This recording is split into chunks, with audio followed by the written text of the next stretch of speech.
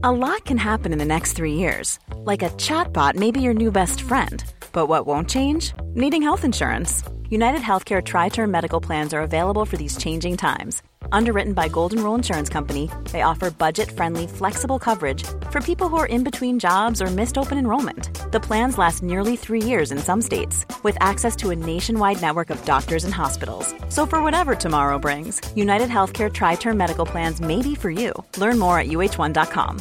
Hey, I'm Ryan Reynolds. At Mint Mobile, we like to do the opposite of what Big Wireless does. They charge you a lot. We charge you a little. So naturally, when they announced they'd be raising their prices due to inflation, we decided to deflate our prices due to not hating you. That's right. We're cutting the price of Mint Unlimited from $30 a month to just $15 a month. Give it a try at mintmobile.com/switch. $45 up front for 3 months plus taxes and fees. Promo rate for new customers for limited time. Unlimited more than 40 gigabytes per month. Slows full terms at mintmobile.com. Hi lads, thanks for tuning into the podcast again. Don't forget to like and subscribe and head over to the Patreon to contribute and help us out. Thanks a million and enjoy the podcast.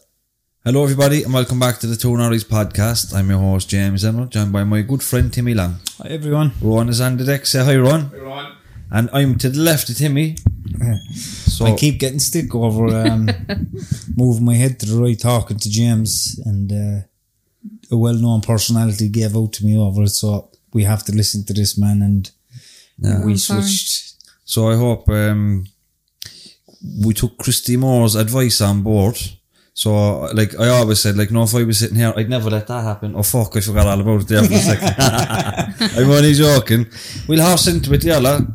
Dr. Johanna Ivers, an academic from Trinity College Dublin. Mm-hmm. You're very welcome to Cork City and on the Two Norries podcast. Thanks for having me, James. Thanks for coming down. It's a beautiful evening, isn't it? It's lovely, yeah. And I was leaving Dublin today and it was actually really foggy and rainy, and anyway, I was completely dressed wrong, but there you go. No, but the reason you were asked to come on this podcast is because you're a great advocate for those in recovery with regards to your research. Yeah. Do you want to tell us a little bit about how you got into that field of research and where you're from, where you grew up? Yeah. So the two of them kind of come together.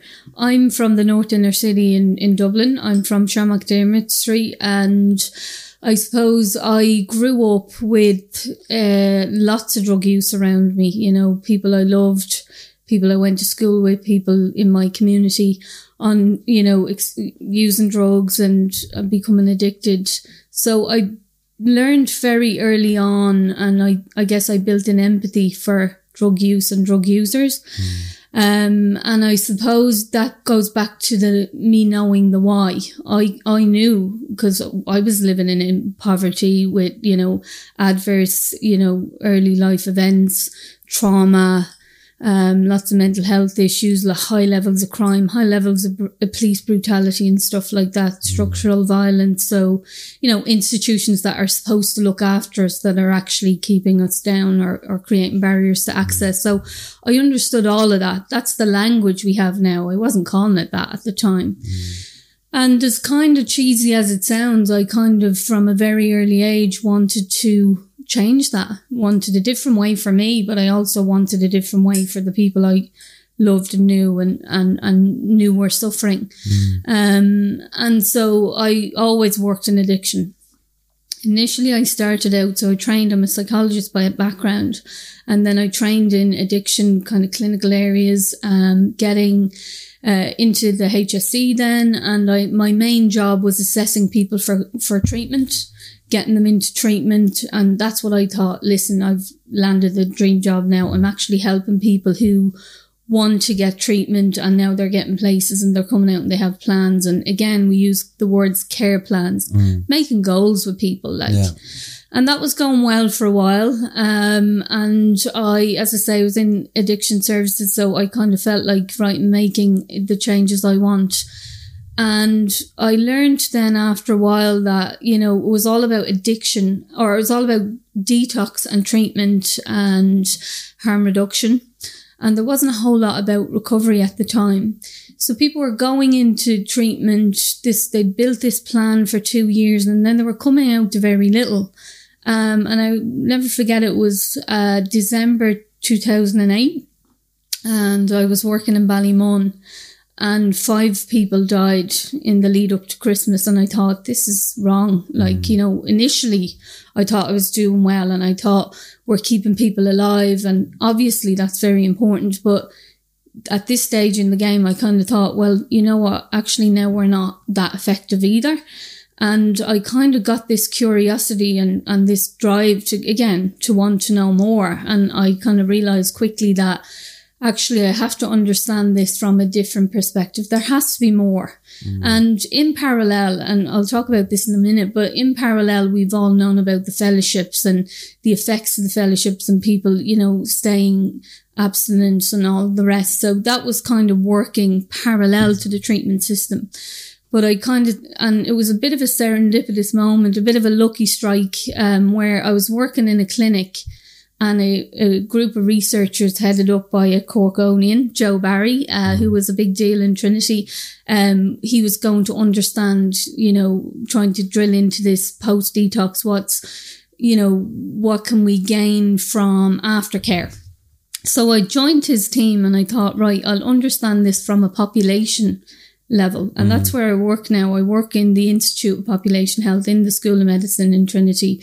And my job really is to research from a population level. And my program of research looks at, it's quite broad. It's biological. I'm also trained in neuroscience and neuroimaging and things like that. So I wanted to understand addiction from that spectrum, from a bio-psycho-social, and I thought I knew the environment quite well. So it was about combining all of that. So that's the who I am and where I am at now. So when you spoke about there, back in the day, it was about detoxing people, getting people into residential, but there was very little afterwards. Is the concept of recovery something that's a kind of a recent phenomena, or like has that not always been there? Yeah, it's a great one. I think the concept is not at all new. I mean, you're living proof of that. People we know that are 50 years in recovery is not new. The language is new and how we're starting to look at it is new. And I think the history in the US is much better in terms of outcomes and people being a recovery community, if you like. And the UK. And I think there's a couple of things going on. One of which is something that I would have heard you talk about. And that is, you know, fellowship is great. And, you know, there's a group in Harvard Medical School, John Kelly's group, who's producing a huge amount of science on, you know, and Bill White and all those people, David Best, on, you know, why fellowship works and all the rest of it. But actually fellowship was working, as you say, for hundreds of years, but everybody was told to keep quiet about it. Keep your head down, say nothing, the anonymity thing, you know, and don't be representing it. And I think what's flipped on its head is that difference, where we now need people like you and we need people like Timmy and we need podcasts like this, because what recovery means now is we need to have people visible in the community so that it instills hope on the people coming up, like the way the fellowship is, but it's no longer a secret. It's no longer bad to talk about it. You know, it's almost like being out and proud and role modeling.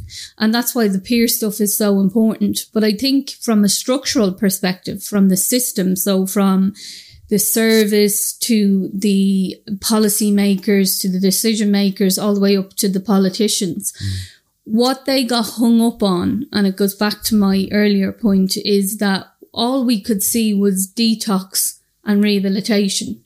And everybody, and I think that's our problem from a structures perspective, that we need to change that, because yes, treatment is great, but treatment does two things. It either reduces harm or it takes the drugs away. So it's harm reduction or it's abstinence. Rehabilitation is about giving somebody insight into their behaviour, so that their outcomes will be better. Look at your thinking, look at your behaviour, change your life. But it's very individual. What we haven't done is made that transition from a systemic or from a systems point of view. So again, services, politicians, all that.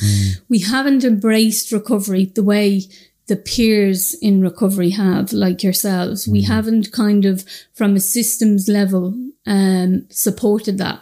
And I think the crudest way, or the clearest way to look at that is we have a national drug strategy that looks at reducing harm and supporting recovery. And again, on a very basic level, probably 90% of services are reducing harm. And 10% are supporting recovery.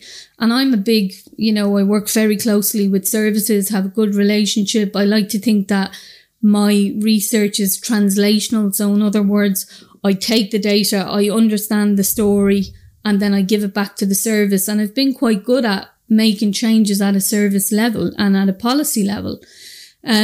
So I'm not bashing the services, but I think what services have done in the last 10 years is they've just rebranded.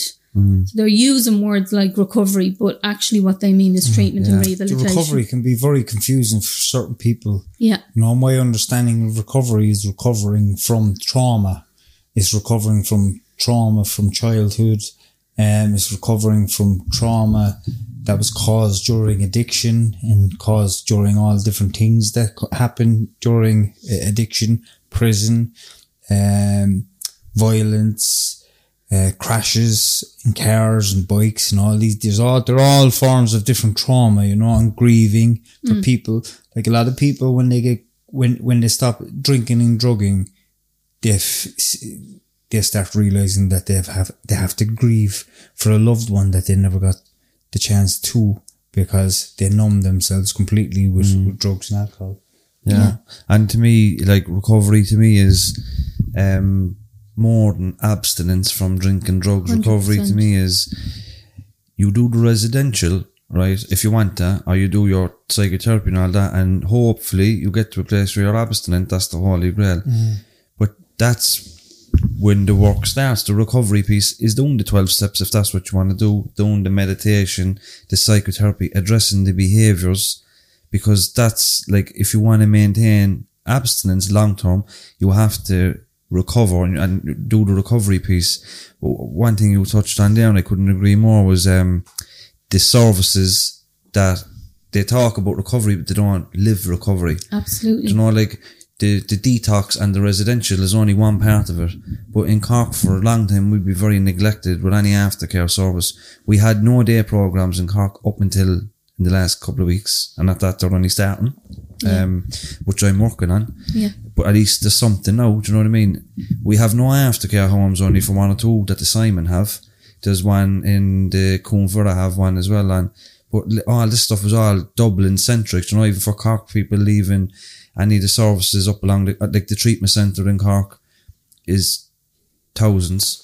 Like 8 grand to 15,000. Yeah. A lot of Cork people always going to Dublin, always staying on in Dublin for the aftercare, staying on in Dublin for the recovery homes, so we don't have the recovery piece, or at least we're way behind Dublin in terms of that. So I agree that we call ourselves recovery, what's one of the biggest things of relapse? One of the biggest things of relapse is boredom, right? When people come out of residential care, they go straight into their natural environment, the same environment that they were in before they went into treatment. There might be alcoholism in the family home through a sibling or a parent or whoever, doesn't matter, or a partner. And they're staying at home. They may have no job because they've lost it before they went into treatment. There's no form of aftercare, as in like, where do we pit people? No, it's the same with prisoners. When prisoners come out of prison and they're sober and they're clean and they really want to, but they go right back into that environment where there's a lot of chaotic fucking behaviours and drug addiction and alcoholism and crime. There's no chance. Because even in criminology, they call that process desistance. Yes. Like, you stopped committing the crime. Now, how do you stop it for a very long time? Forever. That's desistance. The exact same thing as recovery. But that's the nub of it. That's the nub of it, James. So if you think about it, as I say, the first step is treatment, and treatment is absolutely part of recovery, because like I say, you're either stabilizing a person or they are wanting to be abstinent, and that's brilliant.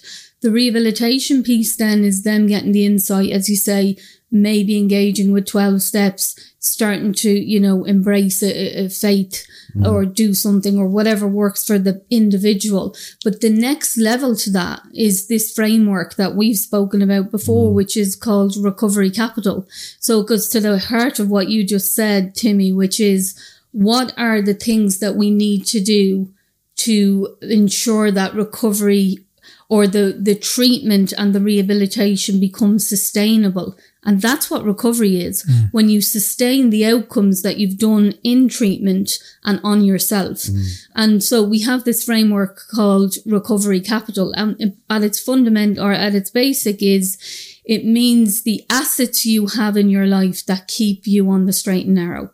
So that's connection, relationships, building up relationships, getting opportunities to training, building a trade, going on to education, engaging in employment, engaging with your community, giving back to society, having a better quality of life. And that goes to the heart of your other problem with it is this notion that, we measure recovery in this country, with two things, time. So if somebody is 10 years in the fellowship, then they've a stauncher recovery than me. But actually I could be on 20 mils of methadone, contributing to my community, gone back to college, reconnected with me children. And, it's that level that we really should be looking at for people, and not just this, you're not taking drugs anymore and you're building on this time. It has to be meaningful for people. Otherwise it's not sustainable. And I think we've all met the person that's white knuckling recovery 20 years in. The behaviors haven't changed. They're angry fuckers. And, they're a member of a particular, organization that keeps them straight. But they're not living recovery for themselves. It's not a judgment. It's a better way of life, because recovery, as you say, whether it's from childhood trauma or, addiction, then, it should be about building a more meaningful life, a better quality of life for yourself. I also think some of the different organizations like NAA and all these different things, I think there's so many people cross-addicted at the moment. I think that they should be all the one. Because still the program, but all the newer generation, they're not just alkies. Like, there's drugs, there's gambling, there's sex, there's overeating. There's so many different things. It's not the one anymore. And some people mightn't feel comfortable going into an AA meeting and speaking about drugs or gambling, because there might be, this is no disrespect to anybody. Of course. This is the reality of it. There might be a lad that's in there 30 years and he's an AA alcoholic, and he doesn't like the thoughts of someone that's addicted to drugs talking at an AA meeting. And that's a problem for some people. And I know young men that have walked out of rooms, AA rooms, and felt worthless. And I'm sure there has been people that have walked out and went using because of the treatment that inside the meeting. And that's the reality of it. It's not me judging anybody. You'd even get it in other meetings as well, where let's say if you've somebody that come into the fellowship, right, and their life is destroyed, the smoking cannabis, the life now isn't destroyed, the mental health is gone, the job is gone, the relationship is gone, but the feeling of being dismissed by other people that maybe use harder drugs, So that's why I think if you had something like, it was just Addiction Anonymous, it was all encompassing, because all the differences really is the particular substance you're using. But at the crux of it, we're all the exact same people, or all have the same problems. We find it hard to manage life. And we spoke with a probation officer here before, and we're talking about people that she was working with on probation. They're not committing crime anymore. They're not using as much drugs as they used to be. They're not happy. They're not as bad as they used to be, but they're not as good as they could be. but they're missing that recovery capital piece. Yeah. They're missing the connection, they're missing the fun, the fulfillment, the education, the training, and all that piece. You know, it's so important. And we all know people in recovery multiple years, but never really progressed on in their lives, you know. And that's the sad part of it, you know. The recovery for me, as I said earlier, is recovering from that. This, like, it's to be in a certain place in your life that James or Timmy can deal with the stuff of their past that they would have drank on before. Yeah. And they don't need an AA meeting, or they don't need an NA meeting, they don't need a psychiatrist or a psychologist. They have already dealt with all these issues, and when something comes up from the past, that they can sit back and say, it's okay, this is okay, and feel it and surrender into it and go with it and try to stay out of their head. No, that happened to me through meditation. You know, AA saved my life. Yeah. Without a shadow of a doubt. People within AA, they were like angels, guardian angels to me. They were, I'll be eternally grateful because of the help I got. But we're going into new times. We're going into new times where addiction is across the board, everything, you know, and we need to be more open-minded, you know, and I think there should be more of an emphasis on outside help, you know, outside help, therapy. I don't think the 12 steps is fantastic. It's one of the best things ever, you know. You have a look at your life. And it's free. It's free. There's no waiting list for it. There's a lot of deeper stuff. There's a lot of deeper stuff within people, trapped energies, you know, from experiences and trapped.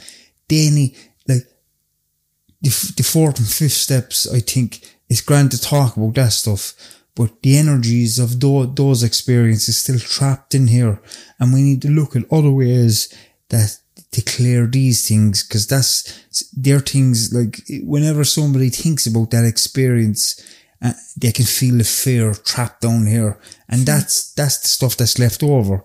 We need to look at ways where we can look at that. Want to tell people what them steps are? Well, for me, that stuff, the fear and the intergenerational guilt and shame that was passed on to me, right? It was so ingrained into me that I couldn't find a way out of it. It was just, when it came up for me, I felt like I was the worst person in the world. My life was over. There was no hope. I felt so bad that I just wanted to die, straight up, right? But I learned a way to deal with that through meditation. So through meditation, I learned that when this stuff came up, I didn't have to fight it anymore, and just feel it. And just feel it and surrender into the feeling and whatever's going on in my head. But I had to strengthen my awareness firstly, and that was through meditation, and it was through the breath. So every time I was meditating, my mind would go off into negativity, and then through a thought there'd be a feeling, and then there'd be a snowball effect of whatever feeling that was, whatever the emotion was. It might be fear, shame or guilt, whatever. Yeah. And then I'd be spiraling down. But with the meditation, I was able to strengthen that and catch it immediately and stand back and say, okay, I'm feeling this here now. And from the thought, I feel it in my body, and then I watch it. And within minutes or whatever, so it depends on the strength of your awareness. The faster you catch it, the faster it's gone. You know, and there are things we need to start teaching people. They are the real things to teach people about all these different things that, like, your experiences are trapped in your body as energies. We need to start learning how we can talk to people all day long about psychology and all these different things, and they can learn why they feel certain ways, and because of their experiences, because of trauma, they have no self-esteem because they were told they were no good, you know, all these different things. We need to start looking at the other areas and start releasing all the energy, because the thoughts are connected to the energies. If there's no energy there, a thought means nothing. It means nothing. If there's no energy, there's no emotion trapped tapped into it. So I think we need to start really focusing on that a little bit more. But again, I would, and I know I'm bashing the framework, but what that would refer to yours as being, you know, your personal capital. So the tools that Timmy has built up that will help him, which would help, as you say, many people. But yeah, I mean, there's all sorts of flavours. That's what worked for Timmy. And what worked for James was different, and we always speak about that. Yeah. And what we do on the podcast is we highlight all the options that people, Christianity, plant medicines, meditation, 12-step psychotherapy, EMDR, fucking everything. If you could find something that works for you, fair play to you, and best of luck with your recovery. But you have to find something. Because if you just come out of your treatment centre and you think that's going to be enough, you're going to find it very, very difficult. And you need more in the bank for when times get tough. Because when people come out of treatment, early recovery, it's fucking great, you know. You think like you want to go on social media and tell everybody 3 months clean tag and it's great, you know. And you think like, oh, this is it, this is easy. Life is hard for everybody, no matter who you are. When life gets tough and you're 12 months, 18 months in recovery, and you haven't done all that stuff that we just spoke about, all this kind of therapies or whatever, you find it very difficult to stand still. So when times are good in early recovery, that's when you still have to invest in your recovery and fill the bank, because you'll be cashing in on that bank when times get tough down the line. And if you listen to people's stories, they'll often tell you it's the little things that cut them out. You know, it's the having to go and get a bank account, having to get the shopping every week. They were used to managing the chaos, but it was the everyday life events that kind of was the straw that broke the camel's back. So without doing that work that you were talking about, whatever mode or method you want to use or therapy, that's fine. But without doing that work, it's not going to be sustainable. Yeah, I'm working with this guy at the moment, and he's doing exactly that now. He's dealing with the city council, he's dealing with the medical cards, the social welfare, and I was saying to him, like, you're learning the coping skills now that's going to set you up for the rest of your life. These little jobs, you know, making your appointments, looking after, taking care of your business, this is recovery. This is life. This is life. This is it. The people that are neglecting this and thinking, oh, I'll do this and I'll do that appointment, or I leave that go, they're the ones that's going to fall flat in their face 12 months down the line, but you won't, because he's taking care of his business. So it's so important. But you mentioned there something about neuroscience. Do you think different drugs affect the brain differently, and can there be permanent damage done that can't be undone? Well, that's a bit loaded, but I'll try to, So yes, there are, all drugs or most drugs act on different sites in the brain that we call receptors, or, you know, so they're like the key and locks. The opiate with the pain. Yeah. So they target different parts of your brain. So part of my PhD was looking at whether or not, long-term opiate use, causes, brain impairment. So I looked at it in two ways. When we take an image, a neuroimage, we want to know functionally how the brain is doing and structurally how the brain is doing. And so when I looked at whether or not the longer a person was on opiates, in this case mostly heroin or methadone, because we don't really give buprenorphine. So I wanted to look at the longer term effects of that and whether or not that we could see a correlation. And not surprisingly, the longer you were on opiates, the worst state your grey matter was in. Now, in terms of my studies, I don't yet know whether that's, you know, repairable. But I would say that the brain is a remarkable organ and that it has the capacity to, you know, recover itself from way worse things than drugs. And one thing that I'm really interested in is building this kind of, what I'm referring to as a human model of recovery. Because what we have is, we're in a very exciting time in a way, because, you know, we have this huge population of people in recovery, you know, peers in recovery, huge amount of people across, you know, Ireland and globally. And we know very little about them, but these are people who have lived with a chronic illness, with a chronic disorder, you know, like people that live with diabetes and they do different damage too.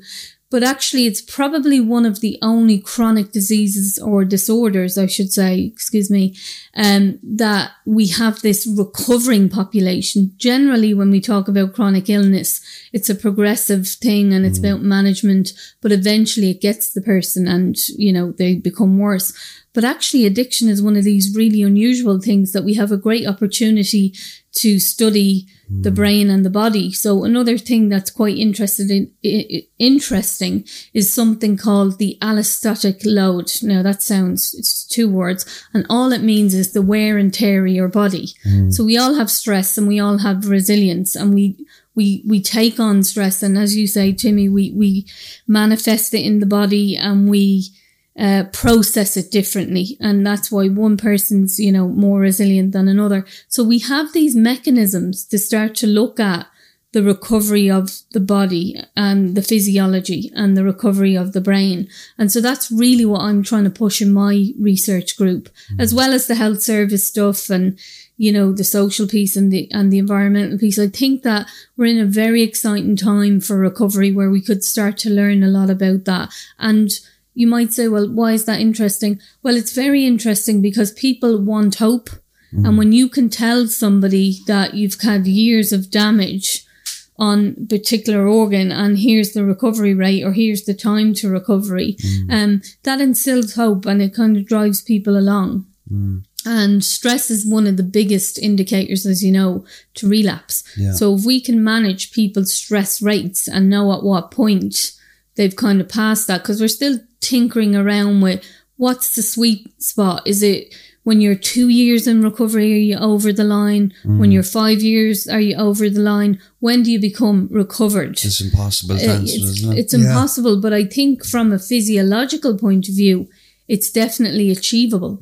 And that is what would give people a lot of hope. And that's what we could shape things around. So like it does at a certain point in recovery, the brain might be fully recovered. So physiologically. Might be, yeah. I often question the damage that cocaine would have done to my brain, you know, because without being disgusting or anything like that, there was at times when I went on cocaine binges for 6 or 7 days with no sleep, that I often thought that stuff that would come out of my nose would be part brain matter or whatever, right? Because it was so bad. There was a one period I must have used cocaine for at least 9 to 10 months, 4, 5, 6 days a week, you know, and sleep for a day or two and go back at it again when I wake up.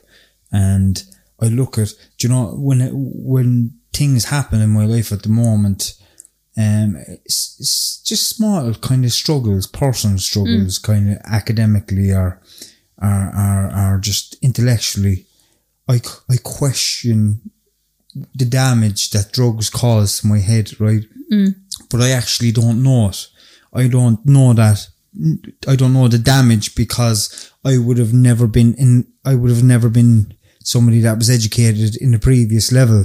Does that make sense? Because I didn't educate myself until I got into formal recovery.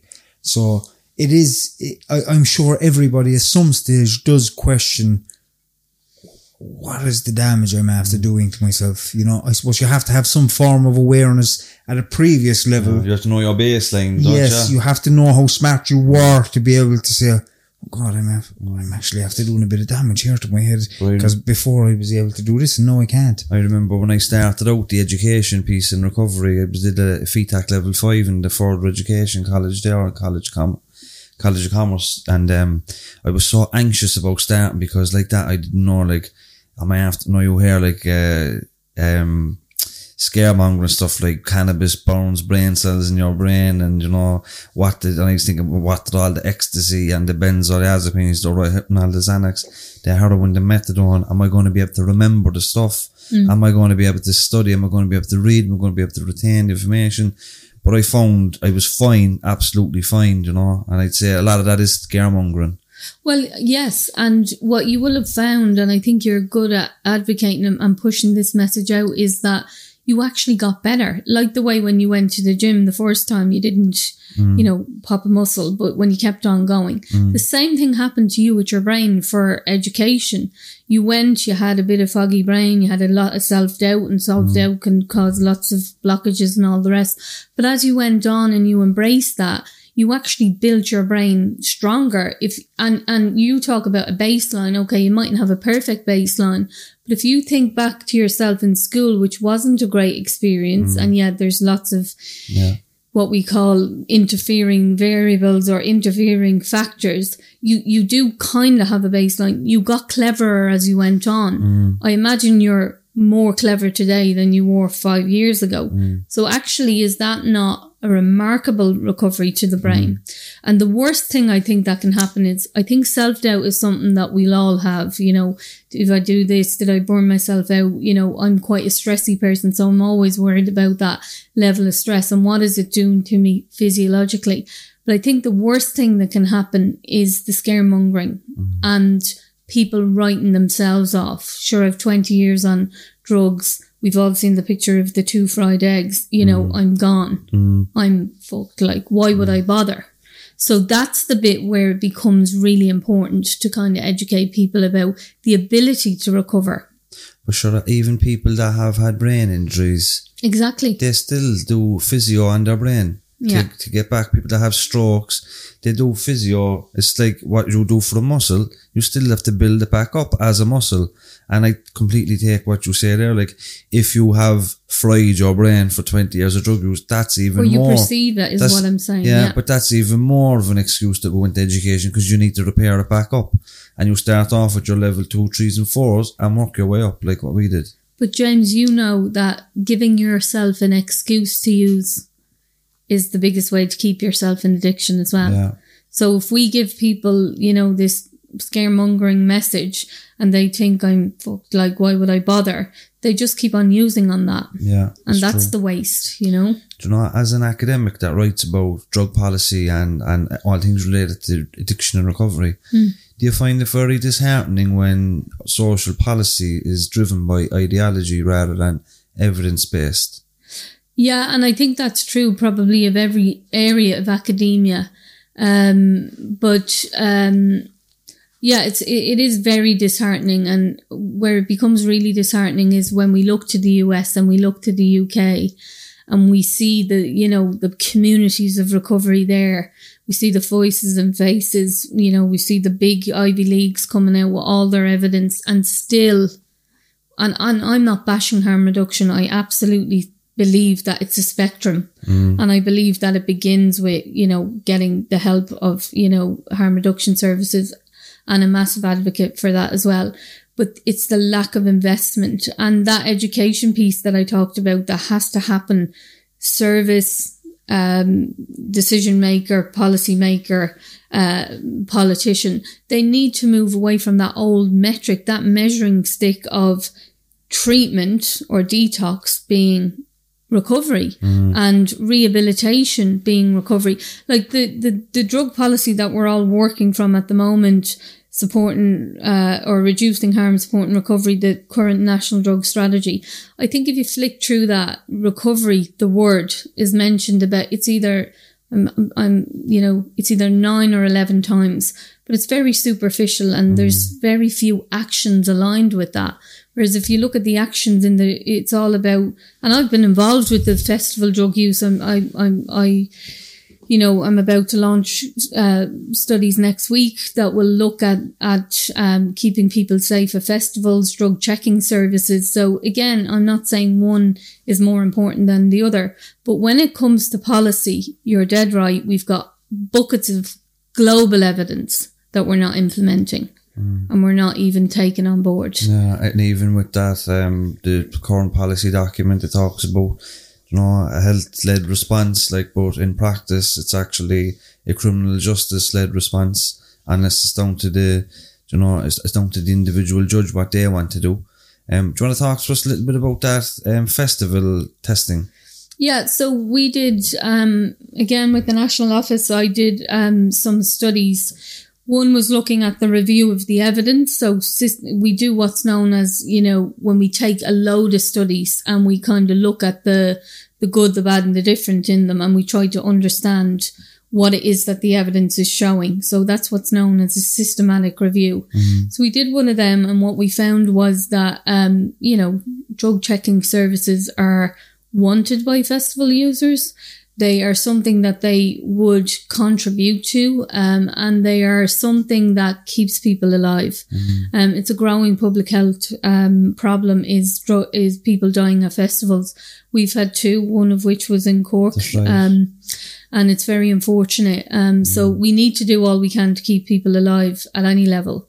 But people want to use drugs recreationally, and we know that the majority of people that use drugs have no problem using drugs. They use them, they use them at the weekend and they don't cause them any problems, and they go to work and that's fine. So that is a population that we have to care about as well. Yeah. And so the second thing we did was a national survey. So we looked at people who were in Ireland who went to festivals here and went to festivals abroad. And what we found was that drug use was, always part of their experience. I think was in the 90%. Yeah. 97% of people said that if there was a drug checking service on site that they would use it. So in other words, they would go up, hand in their drug, get it tested. What would that do? What's the legalities around it then? Herein lies the issue. Yeah. So you've got different countries doing it. We've got the evidence that says it works. We've got the evidence that says people want it. But what we haven't got is the law that allows us to carry it out and implement it. Interestingly, and it's going to be released next week. And what I would say, because obviously it lies with the HSE, I would be hopeful that we will, festivals are on hold because of the pandemic, but I would be hopeful that in Ireland we will at least get a pilot drug checking service. The practicalities of that is, if you go to a festival like Creamfields or somewhere like that and you had a load of ecstasy, or you had enough ecstasy for personal use, not a load of them, but you get into trouble, but you could go up and they would test the drug and give back to you. Yeah.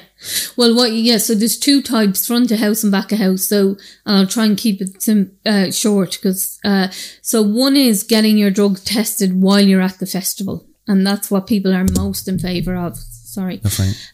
And the second one is when you go up to a community service, get your drugs tested ahead of time. So it needs a bit of planning. You've got to buy the drugs. You've got to get them tested. And the big favour for that, why some countries choose that, and we're looking at the Netherlands and, that side of the world that favours this type, it allows people to have an intervention. So a bit like safe supervised injecting facilities, it's an opportunity to intervene.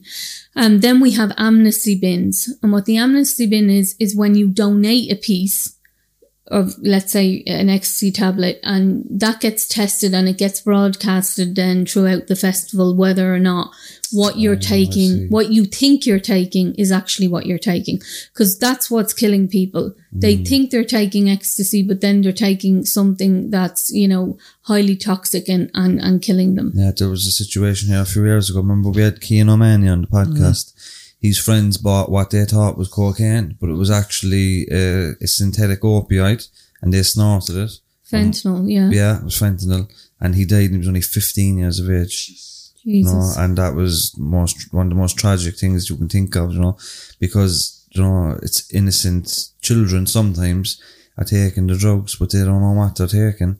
I don't know, I've seen it in piloted. What's the organisation in the UK that are heavily involved in the festivals? But anyway, I was reading the piece. There was this festival, I said, there was 3 deaths in 2018. They piloted it in 2019. There was no deaths. Fiona Measham, she did that piece, Yeah, but then they didn't continue it after a successful pilot. I can't understand that. Well, it might be the legality. So in other words, and it's the same thing that keeps the decriminalisation piece, which goes to the heart of what you said, is that the tail is wagging the dog. Like, justice is holding all the cards, and it's not a health-led piece. It is part of our national drug strategy to look at what we call nighttime economy. So festivals, nightclubs, and keeping people that use drugs in that space safe. Yeah. Do you think that we'll ever get to a stage in Ireland where we have full decriminalisation of drugs? And do you think we'll ever get to a stage where we have good, solid, adequate recovery homes for people, aftercare services for people? Or is that, especially the decriminalisation, do you think we'll get there? God, I hope so, James. I really do. I hope we do, is my answer. I don't think it's today or tomorrow, but I don't think it's 20 years away, you know. I'm hopeful. Are you involved in any, like, working group or that you can give us inside track on, or do you get invited to any, like, political stuff like that, or are you consulted for policy by politicians? Or yeah, I mean, I've got a lot of invites to that stuff, and I think Sharon's really good at, you know, articulating the notion when you're, you know, a little bit earlier in your career, and you jump at the thoughts of the minister writing to you and asking you to go in a working group, and, you know, you feel like you've got a seat at the table. But, you know, I've said to my friend before, sometimes you're sitting there, but you have no plate in front of you. There's just no say. It's tokenistic. So I have been involved in a lot of working groups, the drug testing.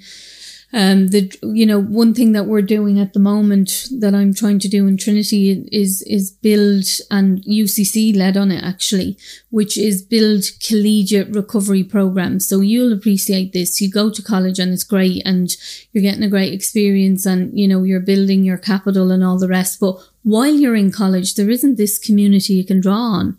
There isn't this, you know, other people like you. It's nearly like the NA thing. Oh, put your head down, say nothing, and just get on with it. And America are leading out again on this, and the John Kelly Group and all the rest, on recovery pieces whereby, or collegiate recovery programs. So programs that build, you know, campus spaces that create free, you know, non-alcohol, non-drug spaces, houses within campus that are designated for people in recovery, fellowships that are given to people, or sponsorships just to come in because you're recovery. So that's one thing I'd love to see Trinity do, come out and be proud and say, if you're in recovery, come to us, because you know what, we've buckets of support and we want to support you. And I was very fortunate in the last few weeks to be made Associate Dean of Civic Engagement and Social Innovation.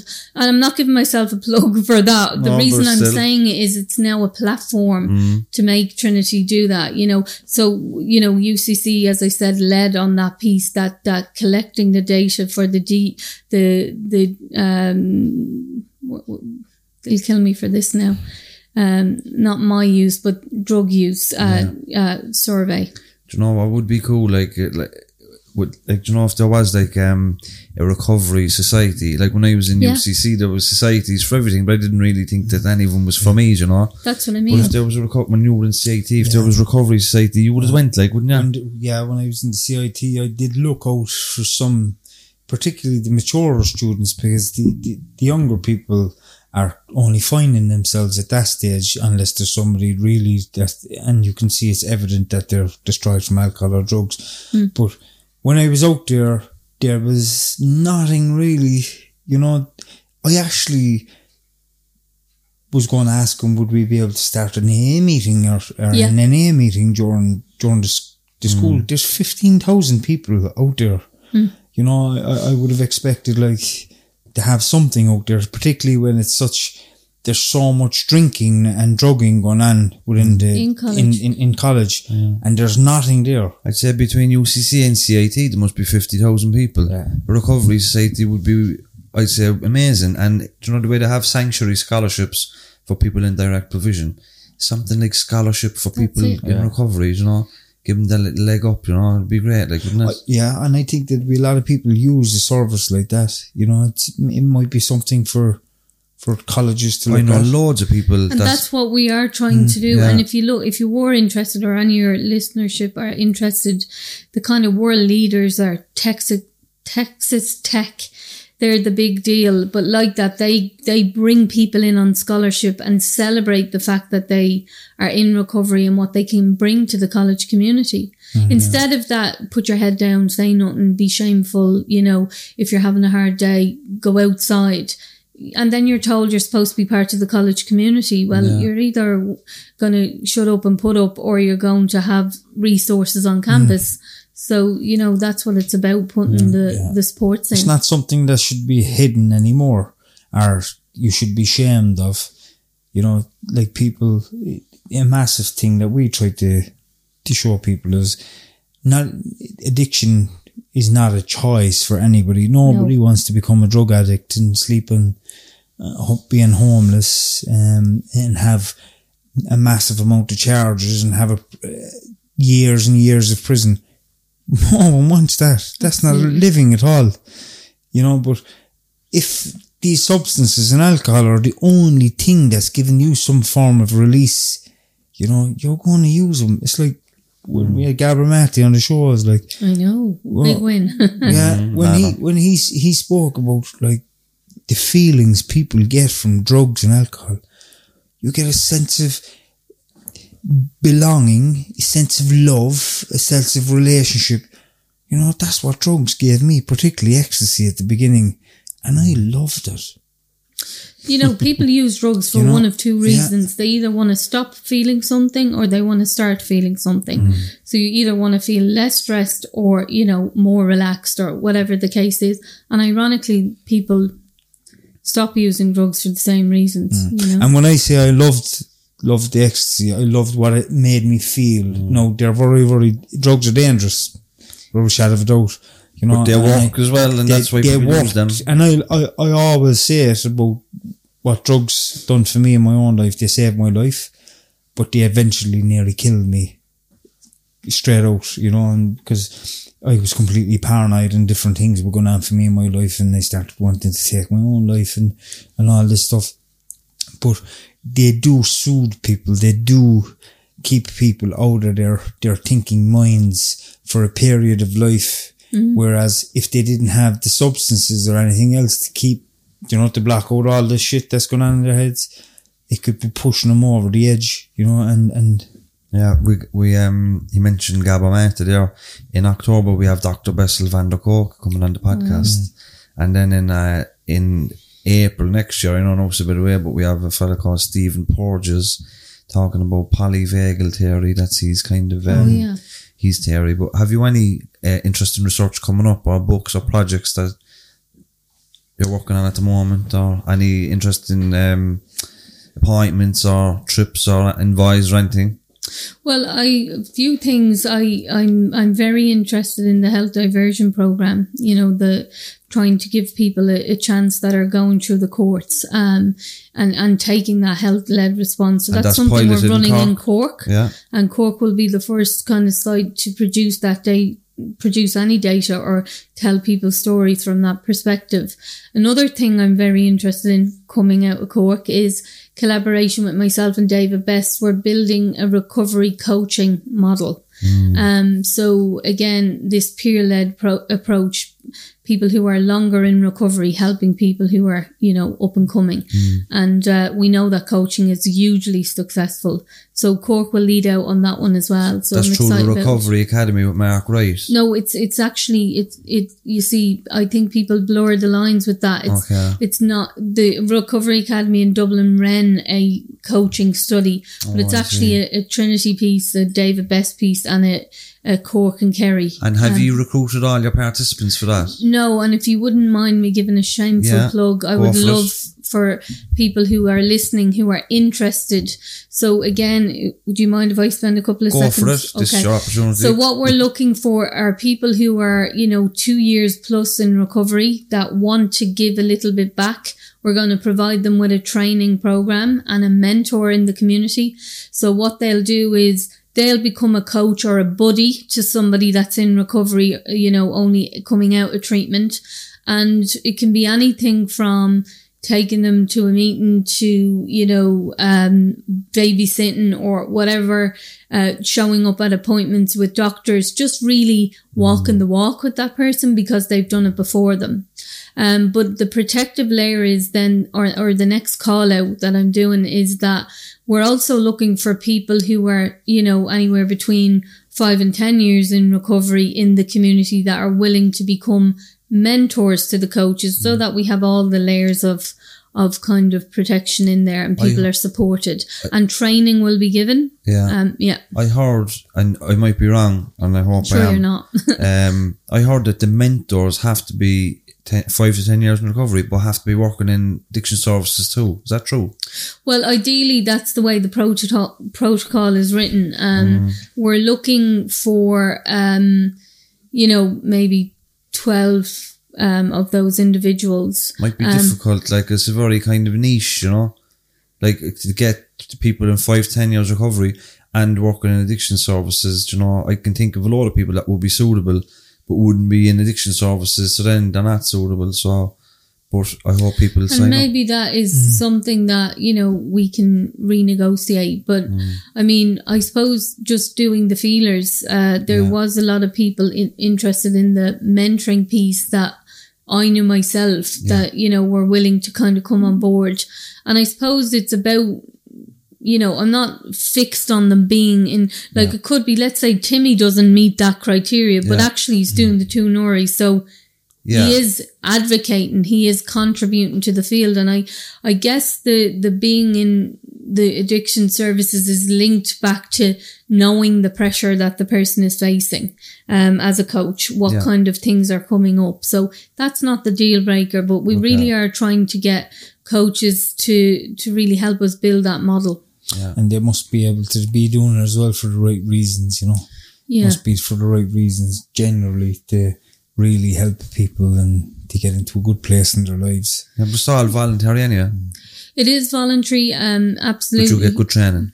You get very good training. It's a huge evidence base behind it, and you get the support of the mentor, hopefully.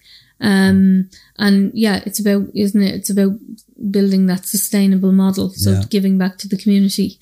The health diversion scheme is with George Olin Kelleher and Katie Buckley. Am I allowed to mention them? Absolutely. They're the heroes in it. I only get the data. They're the ones doing all the work. Yeah. So I'd love to get them on eventually, maybe when we have some data from that, maybe like how it's run, but you might put in a word to Judge Olin Kelleher. We might have to get a judge on the podcast. We've never had a judge on the podcast. I think he'd be the perfect character, and you might throw in a word for us. Oh, I would throw in a word if I meet him. I've never met him yet. No, that's the problem. I mean, I think the purse, the monies goes to the task force, but absolutely. I suppose one thing that give one plug that will come up in 2022 is the EMCDDA conference. And I think if you're interested in addiction and recovery, that's one of the great conferences because it's got everything from the biological, neurological, all the way up to the social. And that happens in October 2022. We might do it in person. Yeah. And where is it? It's always in Lisbon because that's where they're based.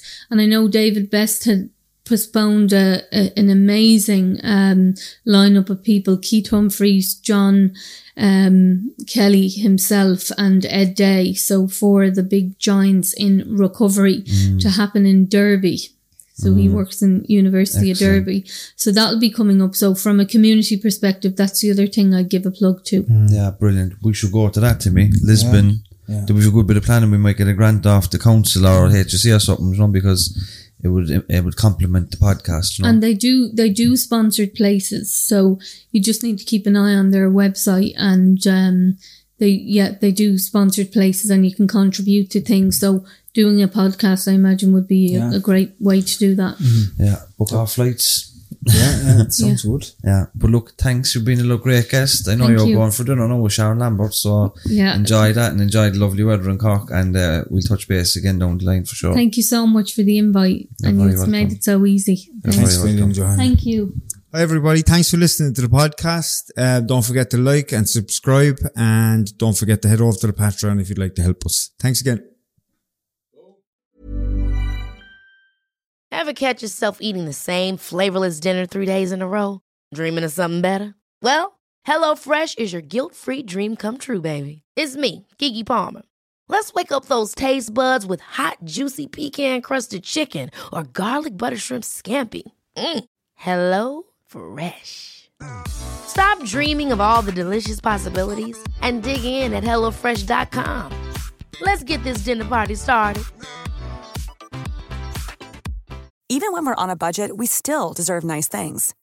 Quince is a place to scoop up stunning high-end goods for 50 to 80% less than similar brands. They have buttery soft cashmere sweaters starting at $50, luxurious Italian leather bags, and so much more.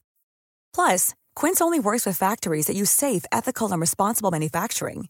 Get the high-end goods you'll love without the high price tag with Quince. Go to quince.com/style for free shipping and 365-day returns.